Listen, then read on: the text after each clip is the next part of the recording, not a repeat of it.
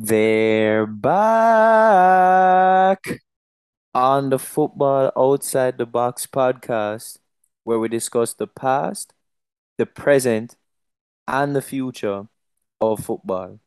We're starting off this week with a Friday kickoff. Two teams starting with L. Hopefully, we can see Liverpool take on L after bouncing back against Aston Villa on the week on Boxing Day. What do you think? Do you think that Leicester have something in them to be able to overcome Liverpool, or you think it's just too strong at Anfield? Boy, I certainly hope they have at least a bit more than what they showed over the weekend because they were absolutely dreadful. Conceding two goals in the first, 6, 7 minutes of the game when Newcastle, remember, they had the momentum, but they weren't able to carry that through the World Cup because obviously there's no games. And for them to just so easily allow Newcastle to regain that momentum, just just absolutely terrible. And after that was I mentioned that they had only conceded one goal since September when they conceded, I think, six at Spurs. So, I mean, I personally don't see any hope for Leicester in this game. But I want to touch on Liverpool this game. Liverpool, this news broke, I think, during the Arsenal game, right, against West Ham. But they've gone ahead and quickly snatched up Cody Gakpo from PSV for a relatively cheaper price than I thought he would go for. And I think there were reports that PSV need some financial help because they're in a bit of a pickle. So most of that's going to go to their operations. This is eerily reminding me of, Luis Diaz even last winter, Fabinho a few summers ago, even Nunes last summer. How big of an impact do you think he'll have? I know he was linked with Arsenal when we signed Anthony, and we were being heavily linked with him prior to him obviously signing for Liverpool. You know, we know Luis Diaz is going to be out till at least March. Diogo Jota is not going to be back till February. How big of a signing do you think this is going to be for Liverpool season? Because I mean, this fills the gap that they were going to have. Well, I mean, that's really what I was going to come and ask you about because I'm just interested to see how they're going to use him. Is he meant to come in and just play another role as a depth addition to the squad? Because we know typically he plays on the wing. He can operate as a striker as well. So I'm wondering if Gakpo is going to come in and be maybe this new Mane replacement type, or if he's even going to come in and take that striker spot that we've. I know Firmino's been having quite a good season, but kind of slowly diminishing, getting older. So I wonder if he's looking at Gakpo to play that role. So I'm really interested to see how they use him. Clearly, he's a quality player, but whether or not he can really provide that impact that we saw Mane or Salah or even some of the players you mentioned, right? Like a winter signing like Van Dijk, a winter signing like Fabinho, Luis Diaz. Are we gonna see him have that sort of impact? Tough to say. It depends on if he's gonna play a depth role, which I at this point think that's kind of the idea behind it. As you mentioned, Luis Diaz being injured till March. It just seems like it's something to kind of hold in place for the remainder of the season and then add to competition for future seasons to come. I'd hate to see him come in though and just kind of play second fiddle to the rest of the talent that Liverpool has in those areas because I think he's a great player and he definitely had a great World Cup. But I wouldn't be so sad because it would be happening to Liverpool. Yeah, I mean, at that price, he's had a good World Cup, so his price was expected to be higher. but it's only 37 million pounds guaranteed. And I haven't watched his games too many times, but I've watched his two games against Arsenal this season. I have my doubts. Even when we were linked with him, I had my doubts. Firstly, mainly because of his role that he would probably be taking on. You know, left-sided, right-footed winger is the last profile of a player that we need. And perhaps maybe even for Liverpool too, because I mean, even Nunes can play out there, right? And Luis Diaz has seemingly cemented that spot. So, and plus he can play everywhere in the front three, but he doesn't work best as the lone striker, right? It needs to be a two striker system, and I don't think Liverpool necessarily will change their system just to incorporate Gakpo. And of course, it's hard to sign a player of any quality to be a backup to Salah, but he's young still. I To me, he seems like very similar to Rashford. He's maybe a bit taller, better in the air than Rashford, but he's quick. He has good physicalities. He has a wicked shot in him. But it worked in the Dutch league. I just don't know if that'll work as well as it did for Luis Diaz in the Premier League. For a player who relies on his physicality to that extent, for Gakpo, I don't know, but he will certainly be a nice addition to this Liverpool side because they need depth, especially now with all the injuries. So he's not going to play this game. But yeah, it's I think it's a good business for Liverpool overall, considering the price, situation, and the timing, and all those sorts. Yeah, well, let's see. I mean, this is definitely going to be interesting because we always see players of this kind of quality and magnitude. They perform at the World Cup, they get their big move, and things don't quite work out. And in other occasions, we see they do work out. Luis Suarez was actually a big name for that. Actually, also coming from the Dutch league, he had a great World Cup for Uruguay 2010, and then got his move to Liverpool. So there you go. It could prove to be another type of signing like that, or we could prove to have another James Rodriguez. Got his move to Real Madrid, tipped to be this big baller, didn't work out. So I'm excited to see how it turns out. But let's talk about your side a little bit. Man United traveling to Wolves. Wolves were able to pick up the window against Everton, which I didn't think they would. Do you think that they can continue this momentum and help bring some more despair to your side? Or do you think that your good form is going to continue? Because you guys have been on a roll as well. Yeah, and I mean, I watched that game, Wolves Everton. Talk about the lowest quality of a game that I've watched this season. I would show you that game. Everton, if you just look at the stats, and it felt that way during the game. Most of the game was played in the Wolverhampton half. But what did they do with the ball, Everton? They did fuck all with that. And Wolverhampton, I mean, they won the game with a 95th minute winner from Ryan Ait-Nouri. It was those once a year moments where Traore actually picks out the right person when he goes on the counter. I was not impressed with Wolves nor Everton, and we'll touch on Everton later. I'll be very disappointed if we don't. This We're not going to dispatch them because we just don't. Um, Even against Forest, I mean, 3-0 might look okay, but considering City beat them 6-0, Arsenal beat them 5-0, I was very dissatisfied with just the three goals because I felt that we could have and should have scored at least five.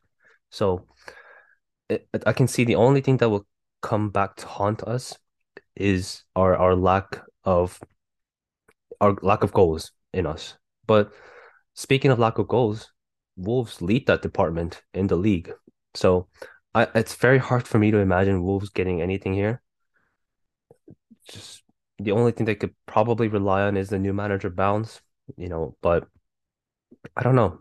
The set piece, they went to sleep to concede to Yerry Mina, and they scored from a set piece too. But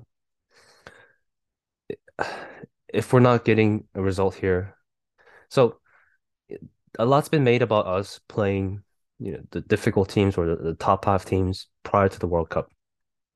The first three games after the World Cup are Forest at home, Wolves away, and Bournemouth at home.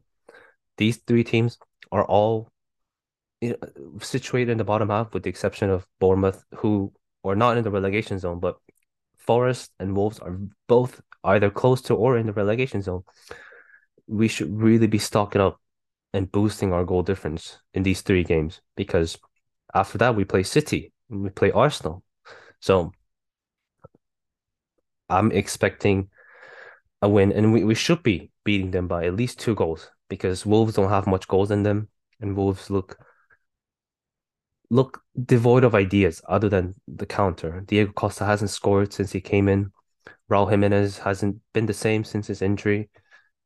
Podence, he got injured the last game, so I don't know if he's going to play. A lot of things that should go in our favor, with the exception of the new manager being his first home game. Again, that's the second time that's happened to us this season. But even Pedro Neto's out. They just have no threat.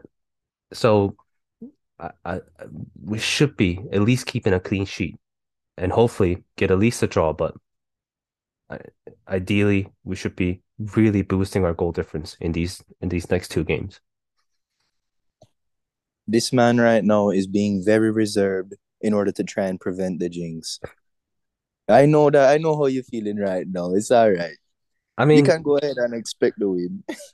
the thing is, unless you're supporting City or maybe Arsenal this season, you can't go into every game feeling comfortable. And even you said it before West Ham, you weren't too confident, right? You were nervous. So I think it's only natural for a team who's in fifth right now for me to feel not 100% confident in our team that we can get a result because Wolves they're they're in the relegation zone, but you look at their team and their midfield especially is not they shouldn't be in that position, right? And I think you would agree with that as well. So there's no easy games in the Premier League apparently anymore. But Forest was too easy. Wolves, I'm not expecting an easy game because Wolves away, we always tend to struggle. So that's just how I feel. I hope we can win by at least two. And I think we could because Wolves are just not going to be that much of a threat, or hopefully not. Yeah, understandable. Let's talk about your rivals a little bit though. City host Everton in a match that I'm sure we're expecting a very convincing thrashing. Uh, yeah, I would have to say so. Everton, like I mentioned against Wolves, were just they. I don't know what they're trying to do. They look devoid of ideas. Frank Lampard wants to keep possession of the ball, but we always say it, right? What good is possession without any threat? And that's Everton are the epitome of that. On the other hand, City always possess the ball with possession, or sorry, always possess the ball with purpose. I think that's such a big difference between those two sides.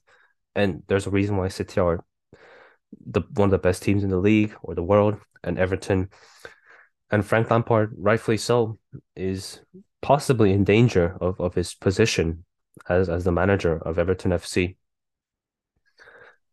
Well, speaking of Lampard wanting to keep possession, I have news for you. This guy's not keeping no hold up any possession in this match at all. Yeah, who can at City?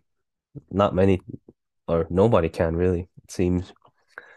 I don't think Calvert-Lewin's going to be back again, so they're going to be missing that focal point. They played with Salomon Rondon. He terminated his contract on a mutual agreement as well. They played with Neil Maupay up top, and Maupay, he just isn't it. He's struggling to get into the games. At Brighton, he kind of fell out of favor, but before he did, he was he was a guy who was getting into good positions, just couldn't finish. right? But at Everton, he doesn't even seem to be doing that anymore. Demarai Gray was benched last game, but I would assume he starts with his pace, with his trickery, with his, he's the one who can really pull a rabbit out of the hat for Everton. One of the few, or I should say, one of the maybe only in this Liverpool, sorry, not Liverpool, but this team from Liverpool. So yeah, I think maybe I overlooked Brentford a little bit prior to the World Cup. I said they have no chance, but Brentford at least have that focal point in Ivan Toney, who can who can lead the team very well and get in good positions, score crucial goals, and he did that to get the win. But I really don't see that for Everton, and I'm sure you're in agreement with that as well. Yeah, I'm not feeling too confident in Everton here, but that's why we love the surprises. And we can never rule out the surprise shock, as we have seen prior to this.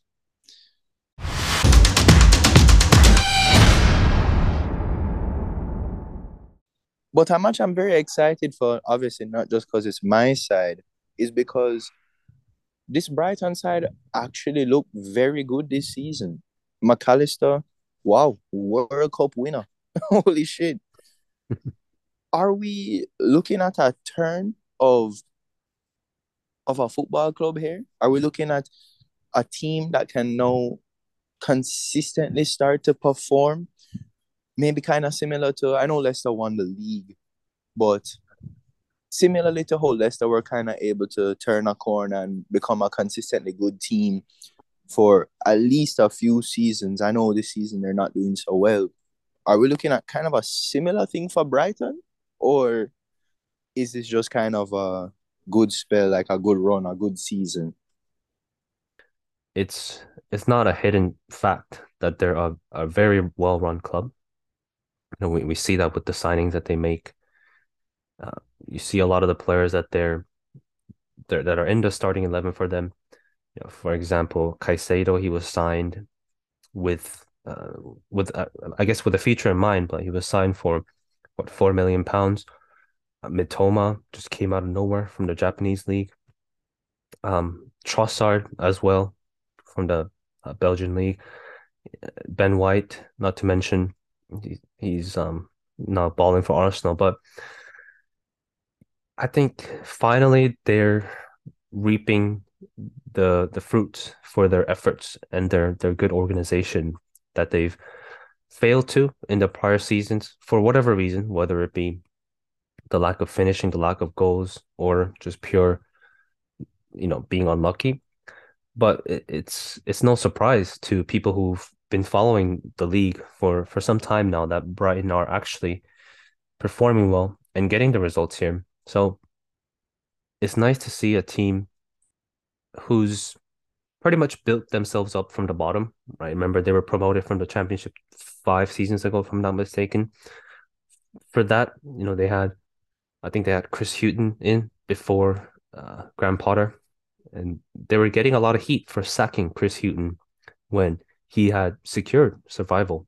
And for them to put a big risk in bringing in a Graham Potter, a relatively unknown manager at the time, and it's paid off massively. And I know he's gone, and the new manager, De Zerbi, has come in.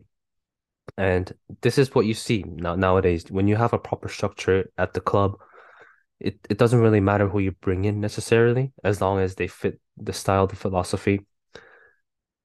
Yeah, Brighton are probably a good model for a lot of the smaller teams that are looking to reach the higher levels. And they're ahead of Chelsea right now. That's no small feat. I know we're still only not even halfway done with the season. A player that you mentioned I want to touch on though, Ben White, now playing for us, obviously. Wow, what a player. I mean, got his got his England World Cup call up. I know he didn't feature and he had to go back for personal reasons. Very, very unfortunate. We and the world did not get to truly see his quality. But hey, I won't complain. Man got the rest. Man come man came back and man looks very sharp. Another fantastic game against West Ham. And I'm gonna be looking out for him in this one against his old club. I think he has the quality. He clearly has the mentality that was a big questioning factor for him. So big player I want to call out. Wow, Ben White, my player to look out for this one. Yeah, and you remember we both had our doubts as him in the right back position. And I don't think he's still the best or even the perfect right back, but he's in a very short time in the space of half a season. I think he's really grown into that position. I think his timing of the overlaps, working with I mean, I guess consistency helps too, right? He's always playing with Saka down the right hand side, and that always helps. But I think his game as a fullback has improved, and that's down to his I would say football IQ. I don't know if that's the best word, but he seems to be picking up the game fast. I think one of the scouting reports that he's a very intelligent boy. You know, when he was uh, being signed to Arsenal. So yeah, he's really come on as the right back. He was only supposed to be a deputy right back, if you remember, but he's really cemented that position. So credit to him. Uh, one big boost for Arsenal, and at the same time a big blow for Caicedo or for Brighton is that Caicedo is going to be missing out this game through a suspension. He picked up his fifth yellow card against Southampton. Now, I don't think he really needed to. They were already 3-1 up, and he was just trying to stop a counter in the dying minutes of the game. But whatever, Arsenal are going to be having a boost in that key midfielder for Brighton are going to be missing out. So I'm going to be watching this game not only because this is the prime time matchup, the 5:30 kickoff, but because I expect it to be a very good game with two good sides with their own philosophies, and I'll be interested to see how they match up against each other. I still think Arsenal nick it though. Yep, I hope you're not trying to reverse jinx again, but I know you are. No, I mean at But this I'm going point, to. no, I mean at this point, it just hasn't worked. You know, it's just I'm not necessarily saying this to jinx it, but at this point, it would be foolish to go against Arsenal this season from what they've shown this season so far. Yeah, we're working very well. And let's just keep it up. Keep the heads in it, keep the mentality up, and we have to go for another win. A team that is not grabbing up so many wins like us. Tottenham are taking on Aston Villa on New Year's Day. Now, I feel this one is going to be actually very interesting. A lot more interesting than we think. I don't think Tottenham are going to get the 3 points, actually. I feel like they might not either, but the thing is, it's at home though. It's at Tottenham. Villa, notoriously terrible against Tottenham. The last win in I think over 10 years was in the I think it was the last game of the 2020-2021 season when everything had pretty much been wrapped up. And other than that, they haven't beaten Tottenham since I think 2015 maybe. I remember Benteke scoring that goal. So but it's a whole different manager for Aston Villa, right? Aston Villa, I was very disappointed with them against Liverpool. You know, their defense just going to sleep for especially the first goal. I mean, this is why I can't have Tyrone Mings in my team. He just isn't it. He's not the leader that many people somehow seem to think he is. He's just he's not good enough. And they're going to be under some pressure, right? Tottenham at home are going to be more on the ball, but with the way Tyrone Mings has been defending, I just one of those crosses is going to get converted, and at that point, it's going to be very hard for Villa to come back because Tottenham I just don't have much faith in Villa because of what I've seen against Liverpool. But at the same time, Tottenham weren't convincing against Brentford either. Right. And that's where it comes down to for me. I feel like Villa, I mean, the scoreline wouldn't really suggest it, but I'm not saying that they were like fully in the Liverpool game, but I felt like they put up a decent fight. And if we can see that same type of fight against a team like Tottenham who are, I guess, kind of in a mental state right now, coming off a draw against Brentford, they're not really clicking at the moment. It could prove a bit more difficult for Tottenham to withstand that pressure than it would be for Liverpool, as they were able to withstand it and peel away.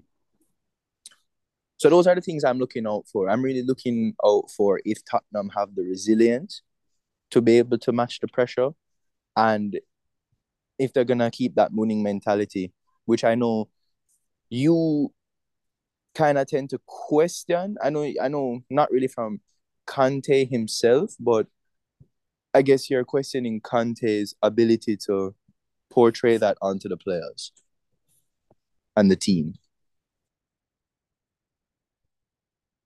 Mm, no, I mean, they've done well so far, but we just know they could be so much better. And it just seems like they don't want to go and win enough. I remember, I think it was against West Ham early on in the season. It was 1-1 in late in the second half, but it looked like they were trying to waste time. And I know West Ham are supposed to be a decent side, but I mean, away from home, if you're Tottenham, your aim is to at least qualify for the Champions League. You can't be settling for a draw against any team, right? Maybe with the exception of the top teams, but I just yeah, I question that side a little bit, the intensity of the players. You know, they like you said, whether they can match up Villa's, because Villa had that moment, that period in the Liverpool game where they were really, I wouldn't say dominating, but they were pushing. But I think they could have pushed a little bit harder. And I think Unai Emery would look at that and maybe regret that he didn't possibly make the right substitutions at the right time because had they scored in that moment where they were really pushing, you know, I don't know if they go on to win the game, but we don't know what happens, right? So, and another big factor, I don't know if Hugo Lloris is going to be back for this game. I don't even know why he didn't play against Brentford. I mean, he's a keeper for God's sake. You're not running around 10 miles per game. You're just standing there in warm weather in Qatar. You're just making saves. Even Varane played, who played every game, I think, except for the first game, right? So why is Lloris not playing when he's just a keeper?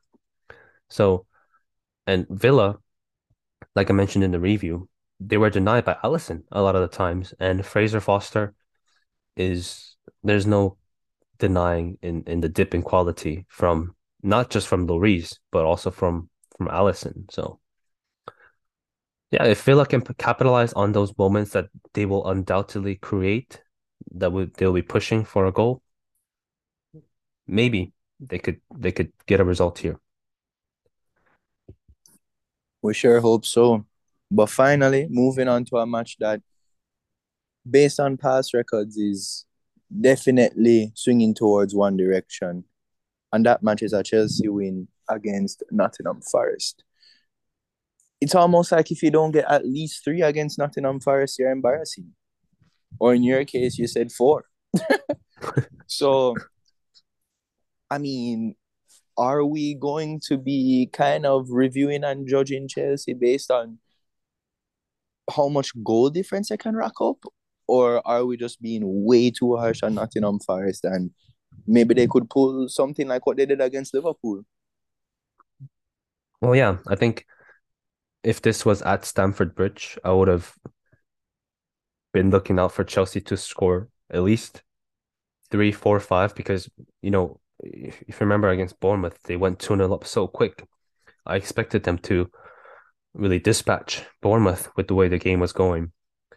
But this game is being played at the City ground, and Forest do tend to put up a fight at their home. It's away from home that they struggle.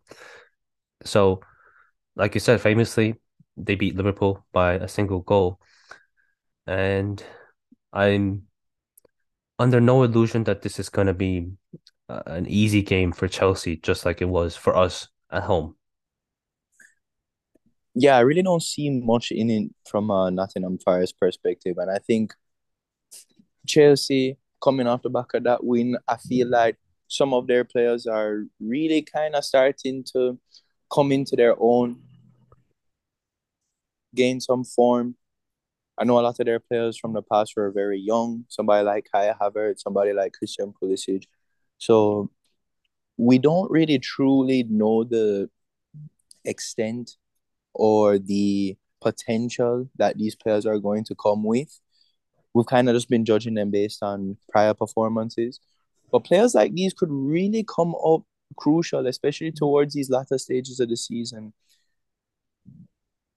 especially again after our World Cup, because I think that this World Cup is going to change a lot of young players' perspectives, and we're going to see the real ones come out and shine.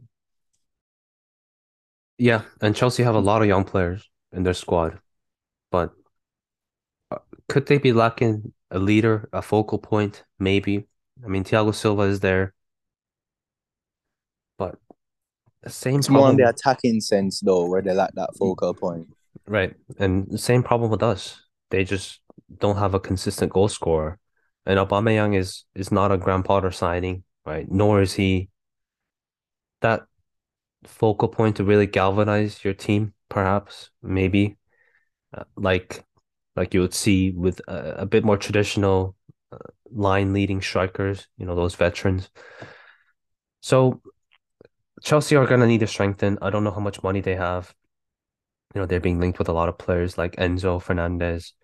They signed another Fofana from, I think he's from the Belgian league. I'm not entirely sure, but he's not a young player.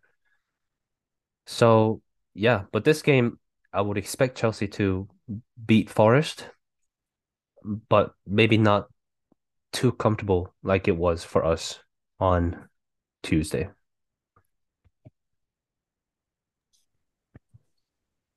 You guys let us know who you think's gonna win that match, or I should say, how many goals you think Chelsea are gonna win by.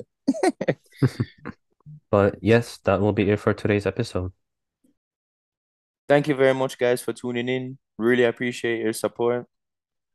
Make sure to subscribe on whatever platform you're listening on, Apple Music, Spotify. Hit the subscribe button. Make sure to download the episode and share it with a friend. One of your friends that like football, put it in our football group chat. And don't forget to turn on those notifications so you guys don't miss any episodes and you stay up to date. And as well, the link to our Facebook page is in the description and the bio. So go get clicking, join our discussion, like our page, and share our page. Let's get some good football discussion going and let's get the chat on. Thank you very much. Thank you for tuning in as always, and peace out.